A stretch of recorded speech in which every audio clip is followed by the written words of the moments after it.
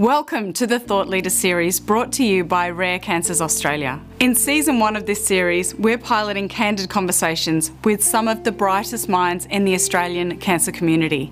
People with a strong vision for what things could and should look like now and into the future. In this series, you can expect real questions with real answers and fresh perspectives on what needs to change and be done to make things better for patients. So we just got to get away from this whole system, this system that relies on numbers and economics, and getting back to focusing on how do we just get that particular drug which offers a meaningful benefit for patients, how do we get that to patients? In this episode, RCA Chief Executive Richard Vine speaks with Carlo Montagna, Chief Executive Officer of Specialised Therapeutics Australia. STA is a pharmaceutical company that has been instrumental in helping Australians living with rare cancer to access new medicines that would otherwise be out of reach. Prior to founding STA, Carlo had senior roles at some of the world's largest pharmaceutical companies. So, welcome, Carlo, and thank you for joining us. Thanks for the opportunity, Richard. Yeah, always good chatting with you. It's good fun. You initially studied psychology. You did a master's in clinical psychology and a whole bunch of other stuff to support that, including nursing and in disabled environments, a whole lot of interesting stuff. Yeah. How did you get from that kind of medical environment into the pharma industry in the first place? Well, in my third year at La Trobe Uni, when I was doing a Bachelor of Behavioural Science, I did my major was in psychopharmacology. So that was my first introduction to science, but I was more interested in cognitive behavioural psychology and wanted to be a psychologist in that area. So then I did a grad dip in child psych, or child and adolescent psychology, then followed by the Masters, and the Masters focused on cognitive behavioural environments of deinstitutionalised people as they moved from institutions for their intellectual disability, mainly suffering from Down syndrome, out into the community, which was a big push in the 1980s. So from there I started practicing. And then I asked myself the question, do I see myself doing this for the next 40 or 50 years? And at that stage, it wasn't that stimulating. And ironically, what was more stimulating was that I was also working part-time in a deli, in a delicatessen, in a chain called Cut Price Deli. And it was a big chain in New South Wales and Victoria. And I was quickly made operations manager and working several stores. And, it wasn't intellectually challenging, but it was very stimulating working in that dynamic business environment. So, there I was thinking, well, how do I, get the same thrill that I get working in a business environment, but still challenge myself intellectually?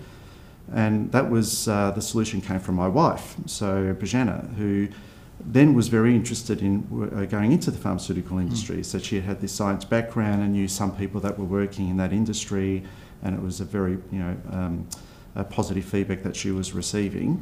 So then she started applying, and then I thought, hang on, this sounds like a great career. So you can have the intellectual challenge, do something that's, I think, worthy, and but still be in a business environment. And so, and really the first stepping stone for pharmaceuticals is joining as a medical representative. So then I started interviewing as well, and much to her annoyance, I got the job first. Not a wise move. Not always. So I did get the job first in pharma.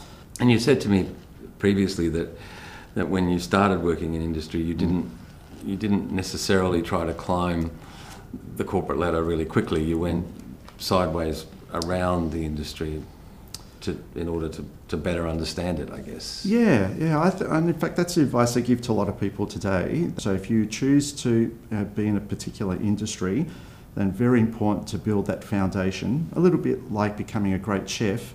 You don't become a great chef by starting cooking. You're actually in the kitchen cleaning and learning all the facets of being a chef and working in a kitchen. So I turned down multiple opportunities for promotions, and I still remember the managing director coming down to my office and saying, Carlo, we've got a great opportunity for you to step up into this role. And I'd say no. And I'd say, no, I really want to do something in primary care or in OTC. And no one could fathom why I would say no, because it was a no to a promotion in terms of, salary as well as a step up. And so, so ultimately, I think that held me in good stead, because then I did work in OTC, working with pharmacists selling over-the-counter products, GP products, primary care, selling non-steroidals and those types of products. And then ultimately I went into the hospital space, and that was my first introduction to oncology for Rome Roy. Right. And at some point you left Melbourne and you went to Europe? Or the US, was it? Yeah, so I moved to Sydney, and then I became responsible for the oncology portfolio and cardiovascular portfolio. And then from there, I met one of my mentors, Pascal Soriot, who's the CEO of AstraZeneca, I think well known now, given the COVID AstraZeneca vaccines and the emergence there.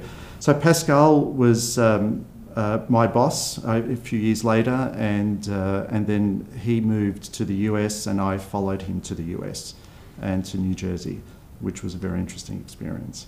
Yeah, I'm sure it must have been.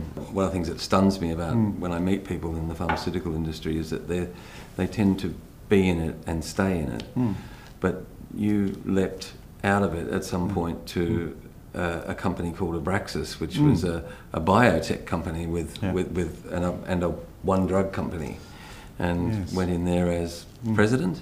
Yeah, so the pharmaceutical industry is a fantastic industry. It's a wonderful industry. So what's special about this industry is that we have so many people from different walks of life, researchers, pure researchers, to developers, to business people, to legal, finance, you name it. And they all come together, and there is this real intent to, add something new for the world, right? To bring something new, to make a difference. I mean, there really is that intent. A lot of people don't see that behind the numbers and the spreadsheets and the balance sheets and share prices of these multinationals. But 99% of people that I worked with have that real ambition to do something good and still earn a good living at the same time and enjoy the camaraderie of others around them. But there's nothing better than working in this industry. And so, yes, I worked across in a number of different countries, Japan, the US, and West Coast, East Coast, and Germany, and so forth. And then you did something that I found. I lived overseas for 6 years in the 90s, and I found it very easy to go, but I found the decision to come home to be really, really troubling, because it's like, when you're home, and Australia's a wonderful place to live, but the world's big. Yes. And I'm interested in...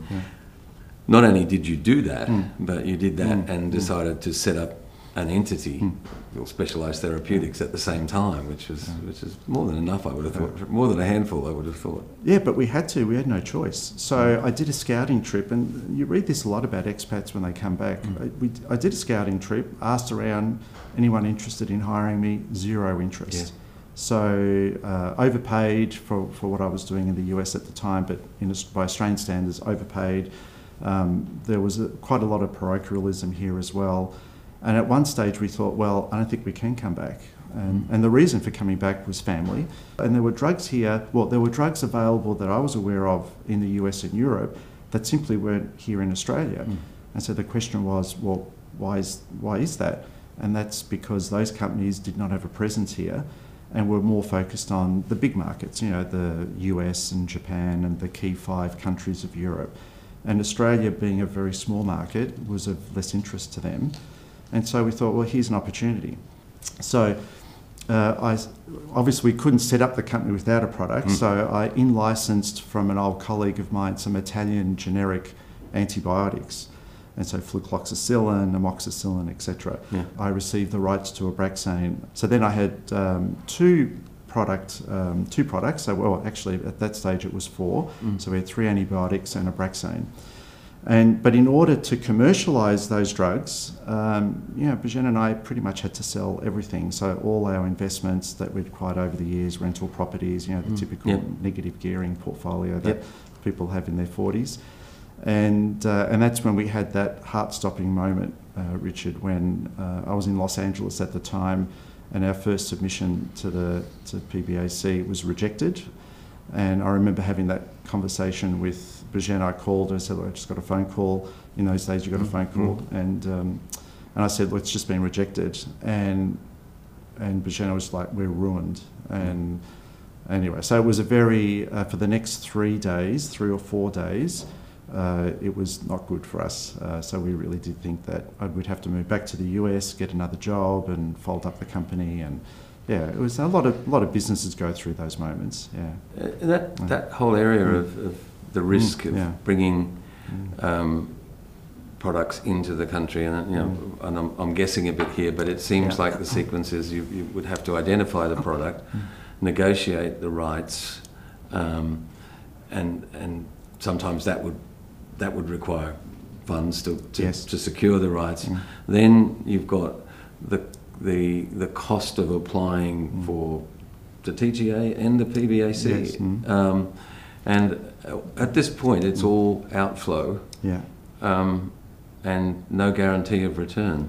Yeah, it's a similar analogy to, I think, mining. So there's a lot of upfront costs when you're developing a mine. You have the prospecting stage, and then if you hit something, then you need to actually have equipment there to bring it out of the dirt, and then if that looks positive. And I think it's very similar to our business. So if we just look at the numbers, we don't actually, even if a drug is successfully identified, TGA, PBAC listed, we don't see any profit from that for at least 5 years.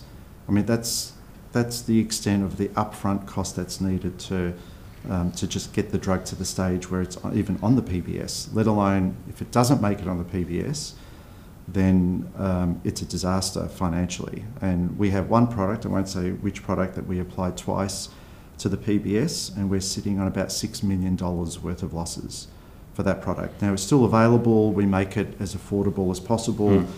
You can't write it off. There is no write-off. It's money spent. It's money out of our family pocket. It's not. There's no head office. There's no parent conglomerate that we can go to that can bail us out.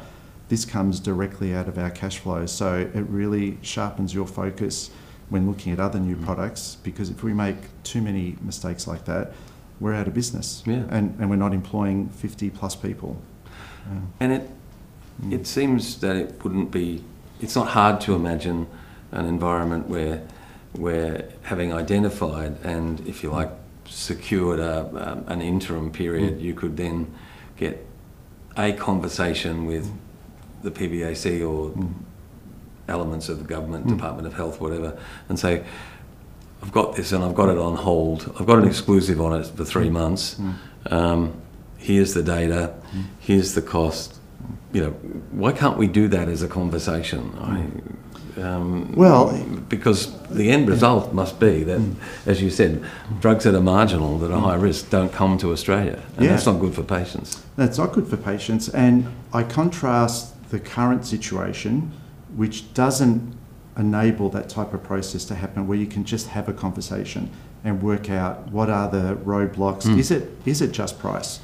Is it really the clinical data or the toxicity or what have you that's identified in the minutes that come out of these meetings? Because sometimes it's difficult to really understand what is the real issue. You always suspect that there's something else. I'm not a conspiracy theorist, but it's sometimes very difficult, even though the department and the government will say, well, we've written a 20-page document of minutes documenting why we haven't recommended it.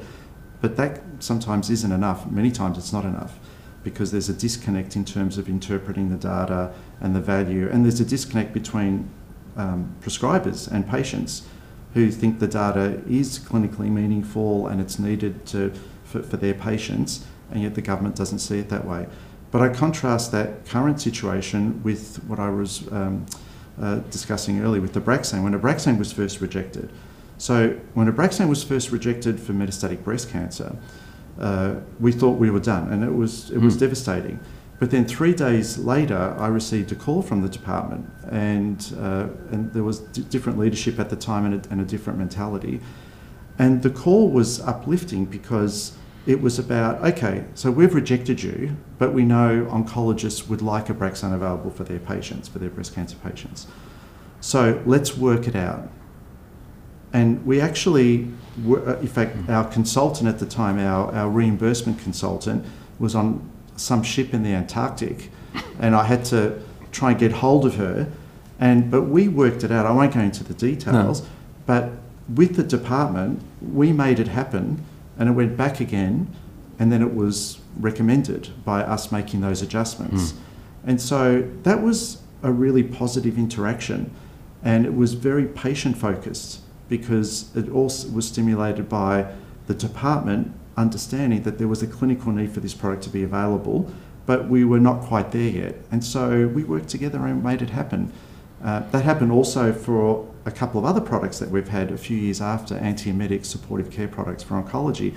There were issues, roadblocks, but then we had a discussion, a conversation, and we worked it out. In fact, that was over a cup of coffee in a cafe with the chair of the PBAC at the time. So that's what I miss from the current system. It's become very layered, very remote.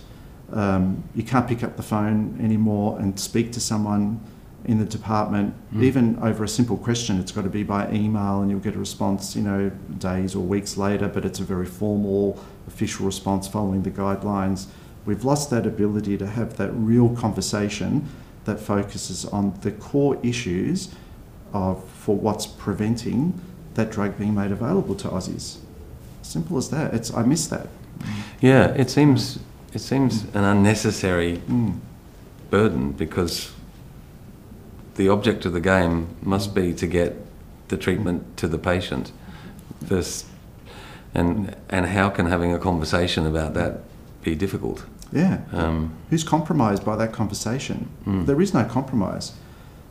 It's why, Richard, I really wish medical oncologists, say in the oncology sphere, it would be medical oncologists and haematologists. I wish they would get more involved.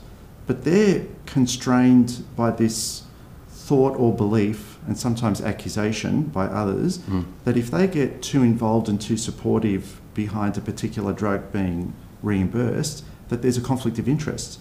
I mean, there is no conflict of interest. In fact, the interest is aligned with their patient's needs. Yeah. And so I get very frustrated when a lot of oncologists and haematologists that I speak to, and there is a small group that are very vocal, very active in trying to get particular drugs on the PBS, and they write in this. But there's a lot of, I think the word is apathy, actually. Yeah. And maybe not just apathy, but it's helplessness. It's like the system, it's just too big. I don't understand it. If they've rejected it, it's probably a good reason why it's rejected. The company's asked for too much money or whatever it is, right? But it's in the prescriber's, the physician's best interest to have that available to them so that they can treat their patients. And I keep hearing about conflict of interest. I don't see any conflict unless they own 60 or 70% of the shares of that company, right? Yeah. I've always had the view that, and Rare Cancers Australia has always taken the view that we have a common interest. We have a common interest with you. Absolutely. And in that we both want to get that drug into the patient when they need it as fast as possible. And that's no conflict there. Yeah, absolutely. And so it's beholden on the companies as well.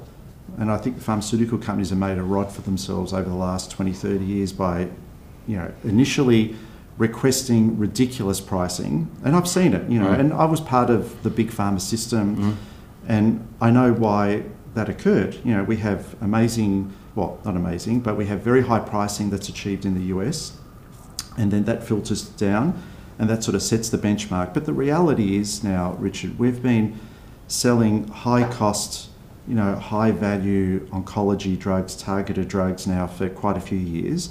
And so there are pricing benchmarks in Europe, in Australia, in the US, where things have settled. So we know that for a drug that offers, let's say, 12 months of incremental survival versus the comparator, I think we all know roughly what that's worth. We don't need to spend, which is what I'm spending, $300,000 on an economic model to show that drug is cost effective. I mean, it's self-explanatory, right? It's 12-month survival improvement for someone who has no other options. And there are other drugs like that do similar. So we just got to get away from this whole system, that relies on numbers and economics to make decisions and policies and ticking the right boxes, and getting back to focusing on how do we just get that particular drug which offers a meaningful benefit for patients, how do we get that to patients as quickly as possible? And to talk about the process of how we get a drug on the PBS, we have to talk about that mythical beast called health technology assessment. I wonder what your view of, is there another model that we could use? That's really the question. Yeah, well, I think that model, there is a place for that model, and I think that place is for primary care drugs where the actual costs, the fully burdened costs to the society is very high. So it could be $100 or $300 million a year spend or even more. But in the field that we operate in, which are really drugs that treat targeted cancers, so in that particular field, there is no value to health technology assessment because we're treating 50 to 100, maybe a few hundred patients, and the clinical evidence and the clinical benefit to patients should outweigh everything else. So as I said earlier, we already have price benchmarks. We already know that for a PD-1 or an immuno-oncology drug that offers X months of benefit, the cost is around the $3,000 to $5,000 mark. So if you have another drug that comes on, you could quickly make a decision, say, well, this drug offers 5, 6 or 12 months of survival benefit or other benefits, clinical benefits. And so the pricing should be in that ballpark. So let's sit around the table, and once it's TGA approved, let's just get it to patients as soon as possible. But so there is a place for HTA, but HTA is now, I think, too big. I think the industry is too valuable. There are a lot of people making a lot of money from health technology assessment. You have universities who receive contracts from the government to do their reviews. You have a lot of private operators. Like I said, I'm spending $200,000-300,000 per submission. So now I'm not making the claim that money is not well spent in terms of the people that we're employing to put these dossiers together. But why do we need to put those dossiers together in the first place? I mean, we've got a clinical dossier that goes to the TGA that looks very closely at all the efficacy and the safety aspects of that particular drug. So ultimately, we're rehashing a lot of the same work that we've done in terms of getting a TGA registration. And then we end up also having to do these complex economic models to treat 50 patients a year or 100 patients a year. It's just, we're spending $200,000-300,000 to answer a question. I won't get that $200,000 or $300,000 back for probably 3 years, even if it's on the PBS. And then we come to that dilemma. Then I have to make a decision. Well, do we actually bring that product to Australia? Because I know I have to spend that type of money just for the product to be considered by the PBAC with no guarantee that it will be listed. So if I do that too many times with the drug not being listed, we're out of business. And so the barriers are very, very high for considering to bring these products to Australia when we have the system that we have at the moment. Unlike in Singapore. So in Singapore, I have a meeting in 2 weeks' time. We're meeting with the Singaporean authorities, and for the same drugs that we've submitted here in Australia. And there the system is much more straightforward. There is a clinical discussion that the Singapore authority will seek feedback from key opinion leaders or key therapeutic leaders in Singapore on the value of that particular drug. And then we have a very honest and transparent discussion around price. And then a decision's made shortly afterwards. That system seems to work much better. In fact, there are more drugs available in Singapore than there are in Australia in most instances because of that process. And it's interesting that you've been successful with specialised therapeutics here, and that's nice, but you've also decided to branch out into Asia, and it's not just Singapore, is it? It's a big, wide, wonderful world up there. There's so much to do. Are you enjoying it? Are you optimistic about that? Yeah, no, and we are, and we all love diversity, and we all enjoy challenges, and I've always enjoyed the challenge. But one of the reasons we went into this in Southeast Asia was the fact that a lot of our products weren't available. A lot of these therapies for rare cancers are not available to patients in that region. And there's a business reason as well. It was a de-risking decision as well, that we see the landscape for reimbursement in Australia becoming more and more constrained, more and more restrictive, to the point where it will be very, very difficult to have new therapies reimbursed here. I mean, and the risk is very high to determine the probability of success, whether a drug would be listed or not. Whereas in Asia, it's very different. There's private insurance in Asia. So patients can have private insurance and have access to medicine in Malaysia, in Singapore, in Thailand. In the US, for example, there's 92% of people have access to medicines, whereas in Australia, it's binary. It's 0 or 100% access. Yeah. There is no... So the move to Singapore, to Malaysia and Thailand for us was inevitable, because we couldn't just rely on commercialising products here in Australia. Otherwise, the risk was just too great for us to survive into the future. Yeah, we have to find a solution, because otherwise if we don't have an organisation like yours, or more than one of them, and right now we seem to have only one, then we have no vehicle for bringing drugs in from small innovative companies in Europe and America who do not want to establish an office here. And I think we need to be mindful that they're not going to supply and go through the process here by postal application from New Jersey or wherever. Oh, no. And in fact, they're worried about coming to Australia. They're always worried about the price. And so, in fact, in all the agreements we're signing now with new companies, they all want a veto on our pricing. So they won't let us just go to PBAC and get a recommendation, and maybe it's at a price that will compromise their pricing in Europe and the US. So consequently, they're all writing in vetoes in our agreements so that they can walk away. So there's another risk for our business, and that is I could overcome the challenges of PBAC and yet still have the challenge, and in fact I've had that experience already, the challenge of the company saying, well, congratulations, you've managed to get a positive PBAC recommendation, but the price they've offered is so low it would compromise our business elsewhere. So in fact we have two examples, Richard. So we have an eye drug, Iluvien, that treats diabetic macular edema, and it's approved and used widely in the US and Europe. And we have Yondelis, a drug to treat rare sarcomas. And in both instances we received positive recommendations, and yet our partners said, sorry, you cannot launch at that pricing. That would compromise our pricing severely in Europe and the rest of the world. So we've left with just the cost of going through that whole process that we have to just write off, and making the drugs available through some type of affordable access programs. But they're real risks. So there's a number of risks there. Hence why companies overseas, when they look at Australia, all they are concerned and all they know of Australia is that it's a very, very difficult place to get reimbursement in the first place, and then a decent price as well. So Carla, we've talked a lot about rare cancers, and I mean this is such an easy interview for me because Specialised Therapeutics is specialising in rare cancers. So how do you understand, and how do your staff drive themselves to get rare cancer patients what they deserve in this country, and what's there and what's missing, and how can we make it better? So it's a very important question to ask, given and a consideration for us as a company. So quite often we receive a lot of letters from patients asking for help, or they've heard about a particular drug that we have that could make a difference and how they can access. So we try and maintain that connection with patients by sharing that internally.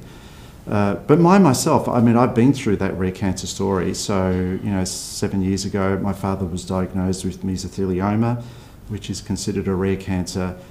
And then at that stage, and in fact even today, there are no real treatments that have made a difference for mesothelioma patients. And so here's my father, who's worked hard all his life. He was a builder's labourer, a sugarcane cutter, immigrant from Italy. Through no fault of his own, never smoked, lived a good life, is diagnosed with this rare cancer, and probably most likely inherited from construction sites, from asbestos, being exposed to asbestos. So I vividly remember, like it was yesterday, sitting across from my father, like I'm sitting across from you now, telling him there are no other options. There are no other therapies. And so that's a key driver for me and my family in terms of why we should bring these drugs, which really aren't that profitable. So all these rare cancer drugs that we're bringing to Australia, with all the risks that we talked about earlier, ultimately, even if we had 10 of them, it's not really enough to sufficiently run the company. So, but we do it because we're driven to make these drugs available for all the mums and dads and the brothers and sisters who have relatives that are faced by this dilemma of what's the solution to this issue that's not their fault. It's not through any fault of their own that they're in this situation where they have this disease with no solution. Yeah, it's extraordinary, and we've, for what it's worth, we're releasing a report which is called Counting the Cost, which is addressing exactly that ripple effect that cancer causes when the treatments that should be there that aren't there.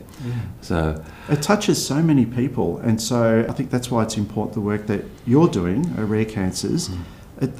You're the only facilitator that brings all of us together to elevate this to a level where people are really thinking about this, because otherwise people only think about these situations when it impacts them. And so otherwise, that's the only avenue that we have to get people together. Yeah, so, I still vividly remember one of the mothers of a young boy who summed it up perfectly. She said the first time I knew there was a problem with the PBS was when I had 24 hours to raise $100,000 to save my son's life. Absolutely. And it's there. It's real people, real problems, and real time. And we have to find a way to touch people with that sentiment, even when they're not faced with that dilemma themselves at the time, so that it's in people's consciousness all the time. And and I think even one small element of that is private insurance. So why can't we as Australians have private insurance which enables us to access these drugs if they're not on the PBS? And that's a consideration when people are signing up for private insurance. They should have the opportunity to tick that box, because just the action of ticking that box will actually make them aware that perhaps there are drugs that are not on the PBS that they will need one day. And so that's part of that process as well. Yeah.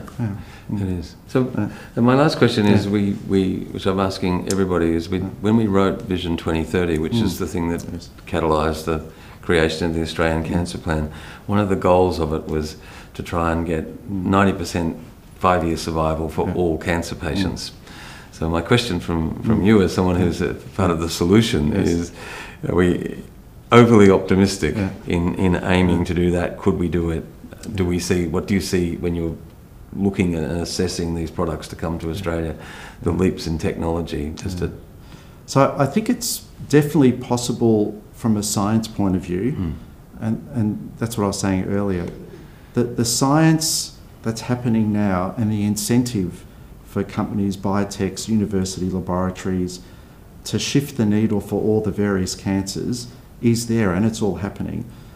So I think the goal is achievable from a clinical point of view, scientific point of view, but those products coming to Australia and being available to patients here, I think that's the biggest challenge now.